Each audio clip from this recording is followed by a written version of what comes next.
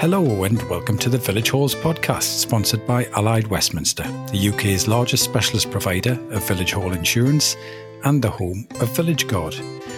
Behind every village, church and community hall, there are often intriguing stories to uncover. Since moving to the small village of Emery Down in the New Forest, Peter Power has been delving into the history of his local hall and the surrounding area, and has found links to everything from Alice in Wonderland to a notorious snake catcher. Peter, who is a trustee and chair of Emery Down and Bank Village Hall, is also a highly experienced crisis management expert, and so has a few thoughts to share around recent events too. Thanks for joining me on the show today, Peter. It's a pleasure, Johnny. Okay, and so I've mentioned the village you live in and how you've become part of the community there. So let's just start with you telling me about your move to Emery Down a few years back and why you became involved with the village hall there. Well, I began back, I suppose, about 20 years. My wife and I, we were living then in the middle of London in a very strange and fascinating area called Pimlico, which is just on the banks of the Thames there. And that in itself, strange enough, had a village-like feel to it. And oddly enough, it became part of a film called Passport to Pimlico many years ago. Anyway, we decided to move down here principally because my two sons, who were quite young, were not far away. So that was pretty good. And secondly, well, the New Forest, everyone seems to know it. Everyone's got the fondest of memories. It has that sort of cozy mythology about it almost, that, you know, parents, grandparents, generations before were here. They camped here, and there's a bit of an Enid Blyton about the whole place. Absolutely. We were very happy to move here. We started off just down the road in a place called Berkeley, which is a very short move just from the bottom of the M3, where I discovered by coincidence the chap who built the house happened to be a friend of my great-great-great-grandfather, although I didn't know that at the time. Yeah. But my wife has got very green fingers. She particularly wanted a garden, her own garden. And so we moved just up the road to Emery Down about 12 years ago.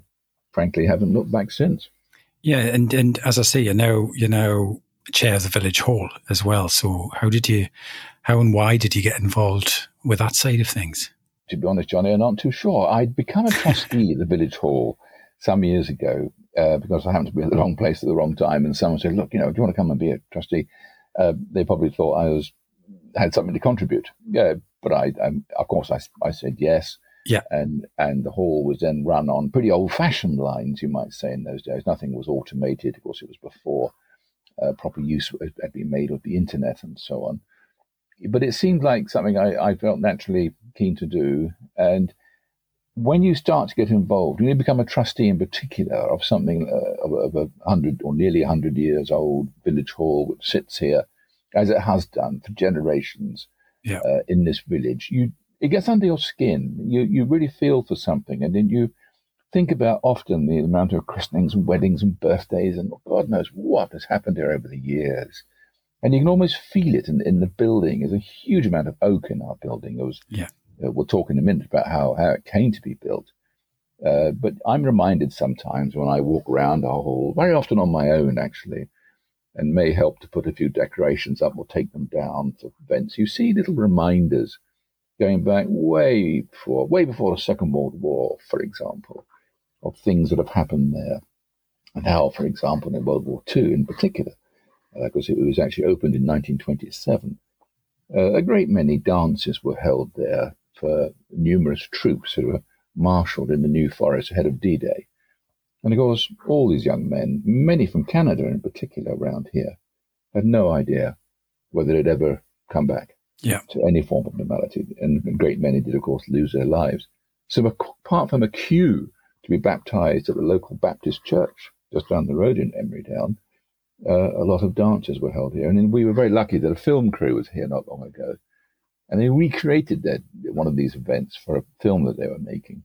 And it was great fun to get a glimpse into what it looked like, because the hall needed very little alteration to take it back to what it was in the early 30s.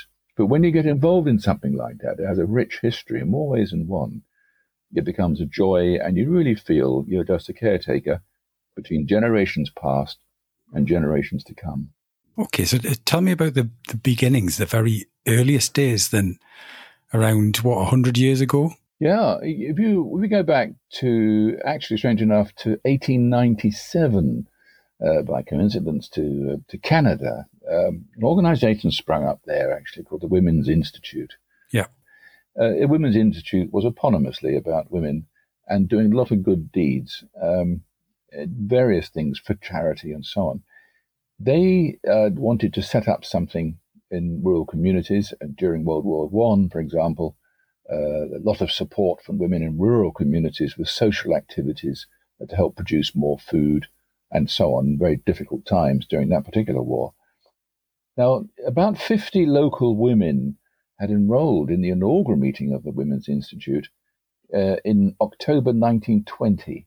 And I have to say at this point, I'm indebted to a lady called Angela Trend and a colleague, Sarah Hall, who live in Emery Down, who've done a huge amount of research on this. They are two of our local historians, and thanks to them, we know so much.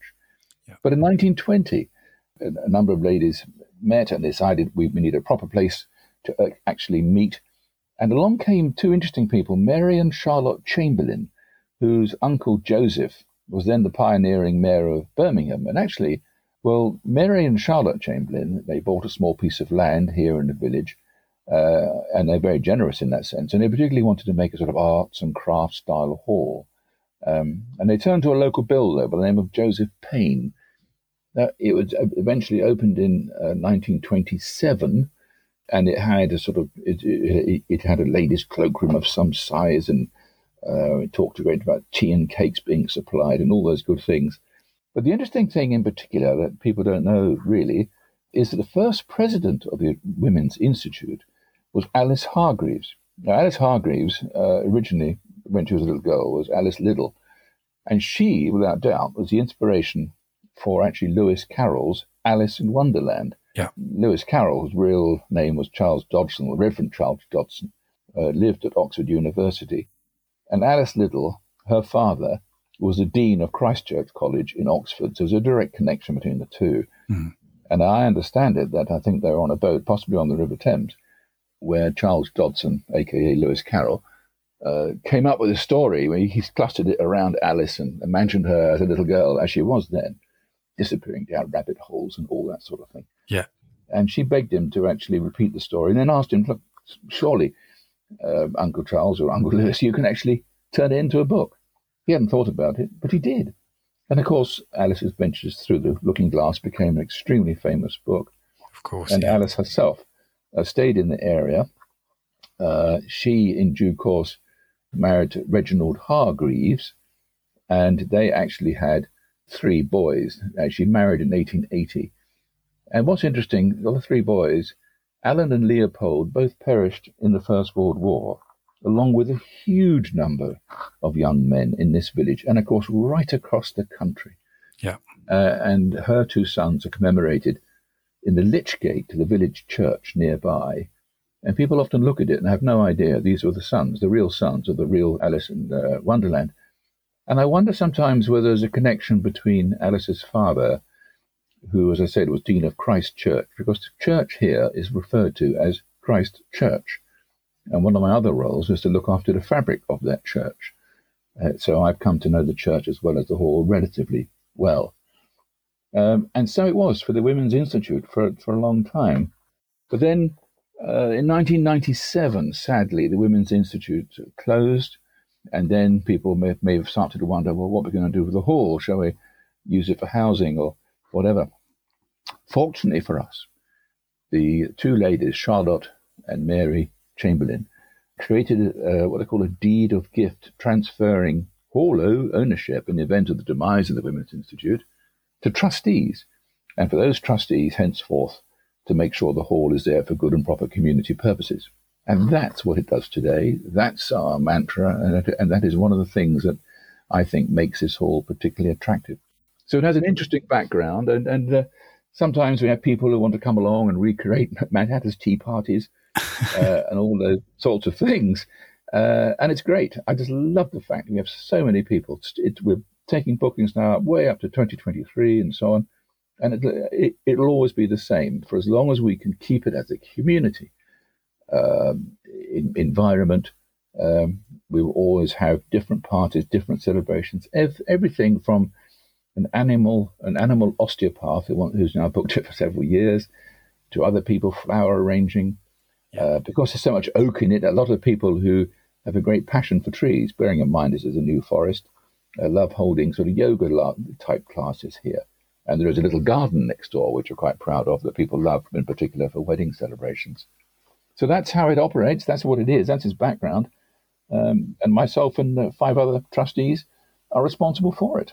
And how wonderful that those people who really started everything off had the foresight to ensure that the main purpose of the hall was preserved for everyone in the future in that way, with that deed of gift. Yes, I think we're very fortunate that two women, Mary and Charlotte Chamberlain, were decent enough to buy the plot of land and make sure this very solid and attractive building was built, and B, that they ensured in perpetuity it would exist for the function that it was designed for, albeit not the Women's Institute, but something akin to it, which is community activities. Yeah.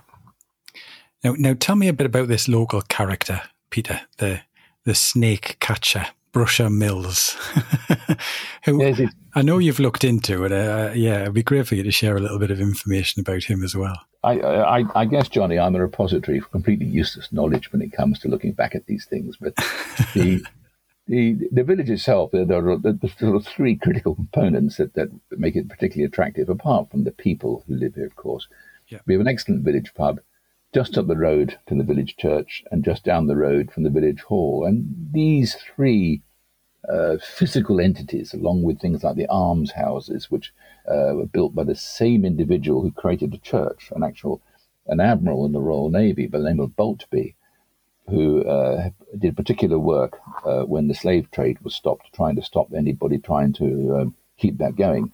Yeah. Boltby lived here. He amassed a certain level of wealth, and through him, for example, the church was built and the almshouses were built, and he's commemorated in the church. In the church itself, we have stones, for example, and I'll say where I'm mentioning this in a moment, to someone called Moses Blake, and he was sexton of the church for 50 years. And then his daughter became sexton for 50 years, and she was the first in the country to be a lady sexton, which essentially looked after the church, dug the graves, and so on. Now, pretty much close to Moses Blake's plaque, we have information on the church wall about somebody called Brusher Mills. Brusher Mills actually was born and raised as a child, of course, in a small cottage next to where Moses Blake lives, in a village called in a little road called Silver Street, right. Which is the Latin that they tell me for the road to the woods, and that's where I live as well, and that's where I am at the moment speaking to you. Brusher Mills was born in a small house, but in due course went to live actually in the woods and actually created more than one, perhaps, small dwelling, small thatched areas, almost like a wigwam, I think, from Red Indian times. But essentially what he did, while other people were making charcoal, there's a great industry here for charcoal burning and collecting. And the burning of charcoal, for example, the cottage next door to me is Charcoal Cottage, and it's almost preserved as it was when they were burning wood for charcoal. But Mills decided the best thing he could do was become a snake catcher. And he was registered as a snake catcher, and the last snake catcher in the whole of the British Isles. And a lot of people would find him in the forest and sit down with him. He'd make them a cup of tea from whatever he was brewing in his funny little wigwam and chat away to them. And he became so proficient at one time, if I remember rightly, he was catching snakes and actually selling them to London Zoo. Now, he would walk around and chat to anybody and so on, and people would speak to him. And there's even a pub down the road called the Snake Catcher, named after him. Yeah. And in due course, he became an old man and died. But what I found interesting is another little feature of Silver Street. It has the old post office telephone kiosk, the days when nobody had a telephone apart from the one, British Telecom one, in a classic K6 telephone red kiosk. Well, it had fallen into disrepute. It was covered in ivy. And a few of us got together and repaired it. The British Telecom sold it to the local parish council for £1. And we've converted it into a very healthy bookshop and point of information for the very high number of tourists and travellers and visitors who come to Emery Down. And they often stop up there and sign a little book about who they are and so on. It's great to read what people write, including the remarkable number of Brusher Mills's progeny in years after his death. A surprising number of them went to Australia. Now, whether they went there as part of Her Majesty's pleasure, I'm not sure. But several people have written in there that they are descendants and have come back to look for where great Uncle Brusher used to live. And I find that most intriguing. So there are all sorts of things, but it's sort of, for many of us, me in particular, these rather quirky little things make the village go round. But it's not one that just sits there as if it's on a sort of chocolate box cover. It is a living, breathing village where people come and go and sell houses and new people come in at a reasonably healthy rate. Yeah. And back to the hall, that's one reason why we do hold events, and certainly one just a few weeks ago, specifically to bring together the new people from the village along with those who've lived here for generations. That's it. As soon as COVID had stopped, to do something like that was the right thing to do, and it certainly is. Yeah, it's interesting you mentioned COVID there. It's clear that the history there has got under your skin, and we are, of course, living in a moment of history ourselves right now. And I guess as someone who, as I mentioned earlier, has made crisis management their profession for many years, these must also be very interesting times now for you. Yes, they are. I find myself now giving advice to the rulers of, would you believe, Abu Dhabi out in the Middle East on such issues, because they dealt with COVID quite successfully, strange enough, but because they're a very wealthy country and managed to vaccinate a lot of their people. But before that, I had been helping other organizations around the world, and I was very fortunate. Yeah, I'm fascinated to know, Peter, with your two separate heads on, one of a crisis management expert and the other as chair of a village hall. What the key lessons we could all learn from this, from a community perspective? The interesting thing for me it's almost a clash, isn't it? I mean, for a great number of years, I was at Scotland Yard, and I was very much involved in things like counter-terrorism in the days when the IRA were letting off bombs almost weekly in London and elsewhere in the mainland. Yeah. And even then, I was responsible in a place called Potter's Bar in North London for a period for the Parents Teachers Association. And the contrast of during the day of dealing with horrific scenes of explosions and all the things that people might imagine happen when people die in such tragic circumstances, and in the evening talking about whether Mrs. Tiddlewinks were making enough mince pies or something or other. Yeah, it had a sobering effect, and in a way, I think that's here because life in the village hall, as I was saying earlier, that goes on more or less unchanged for generations. Is an interesting contrast between the hurly-burly and sometimes tragic world of crisis management. Yeah. And it's that contrast which I find quite fascinating. Someone who read sociology, read that at the university, it's something that always fascinates me. So it's not necessarily, I don't think I'm one of the trustees simply because it's some sort of therapy, but I just love that contrast that elsewhere in the world, dramas happen much more frequently than Emery Down. But a lot of people living here, of course, don't earn their living from the land as time's gone by, and they themselves are engaged in all sorts of occupations, some nearby, some in Hampshire, some in London. So that's what makes it, I think, a relatively healthy and thriving community, and very eclectic as well. I like the idea of different people from different professions, different outlooks as well. It just makes it sort of more or less work, and long may it do so. Yeah, interesting, Peter. I like the picture of contrast that you paint there. It's almost a case of, we've been through a terrible time, but village halls, community activity just demonstrate that life goes on in essence, and we see that, of course, from the history as well that you've looked at previously, and the wonderful legacy that the WI left for you in the village. So it kind of all comes together. Wonderful stuff. It is, I think so, and I think my colleague trustees think so.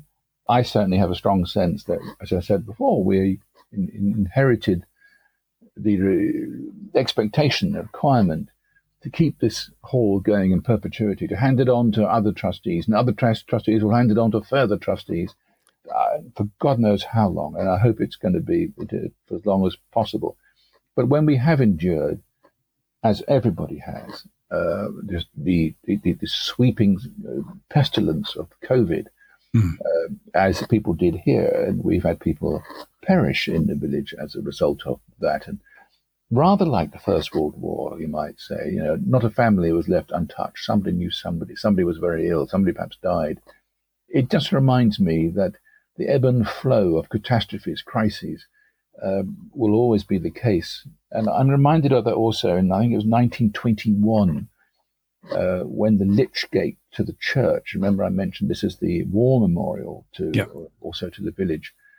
But on that photograph, everybody came together. And they're all wearing their Sunday best. Obviously a black and white photograph in those days, and people had to try and keep still while the cameraman did his best.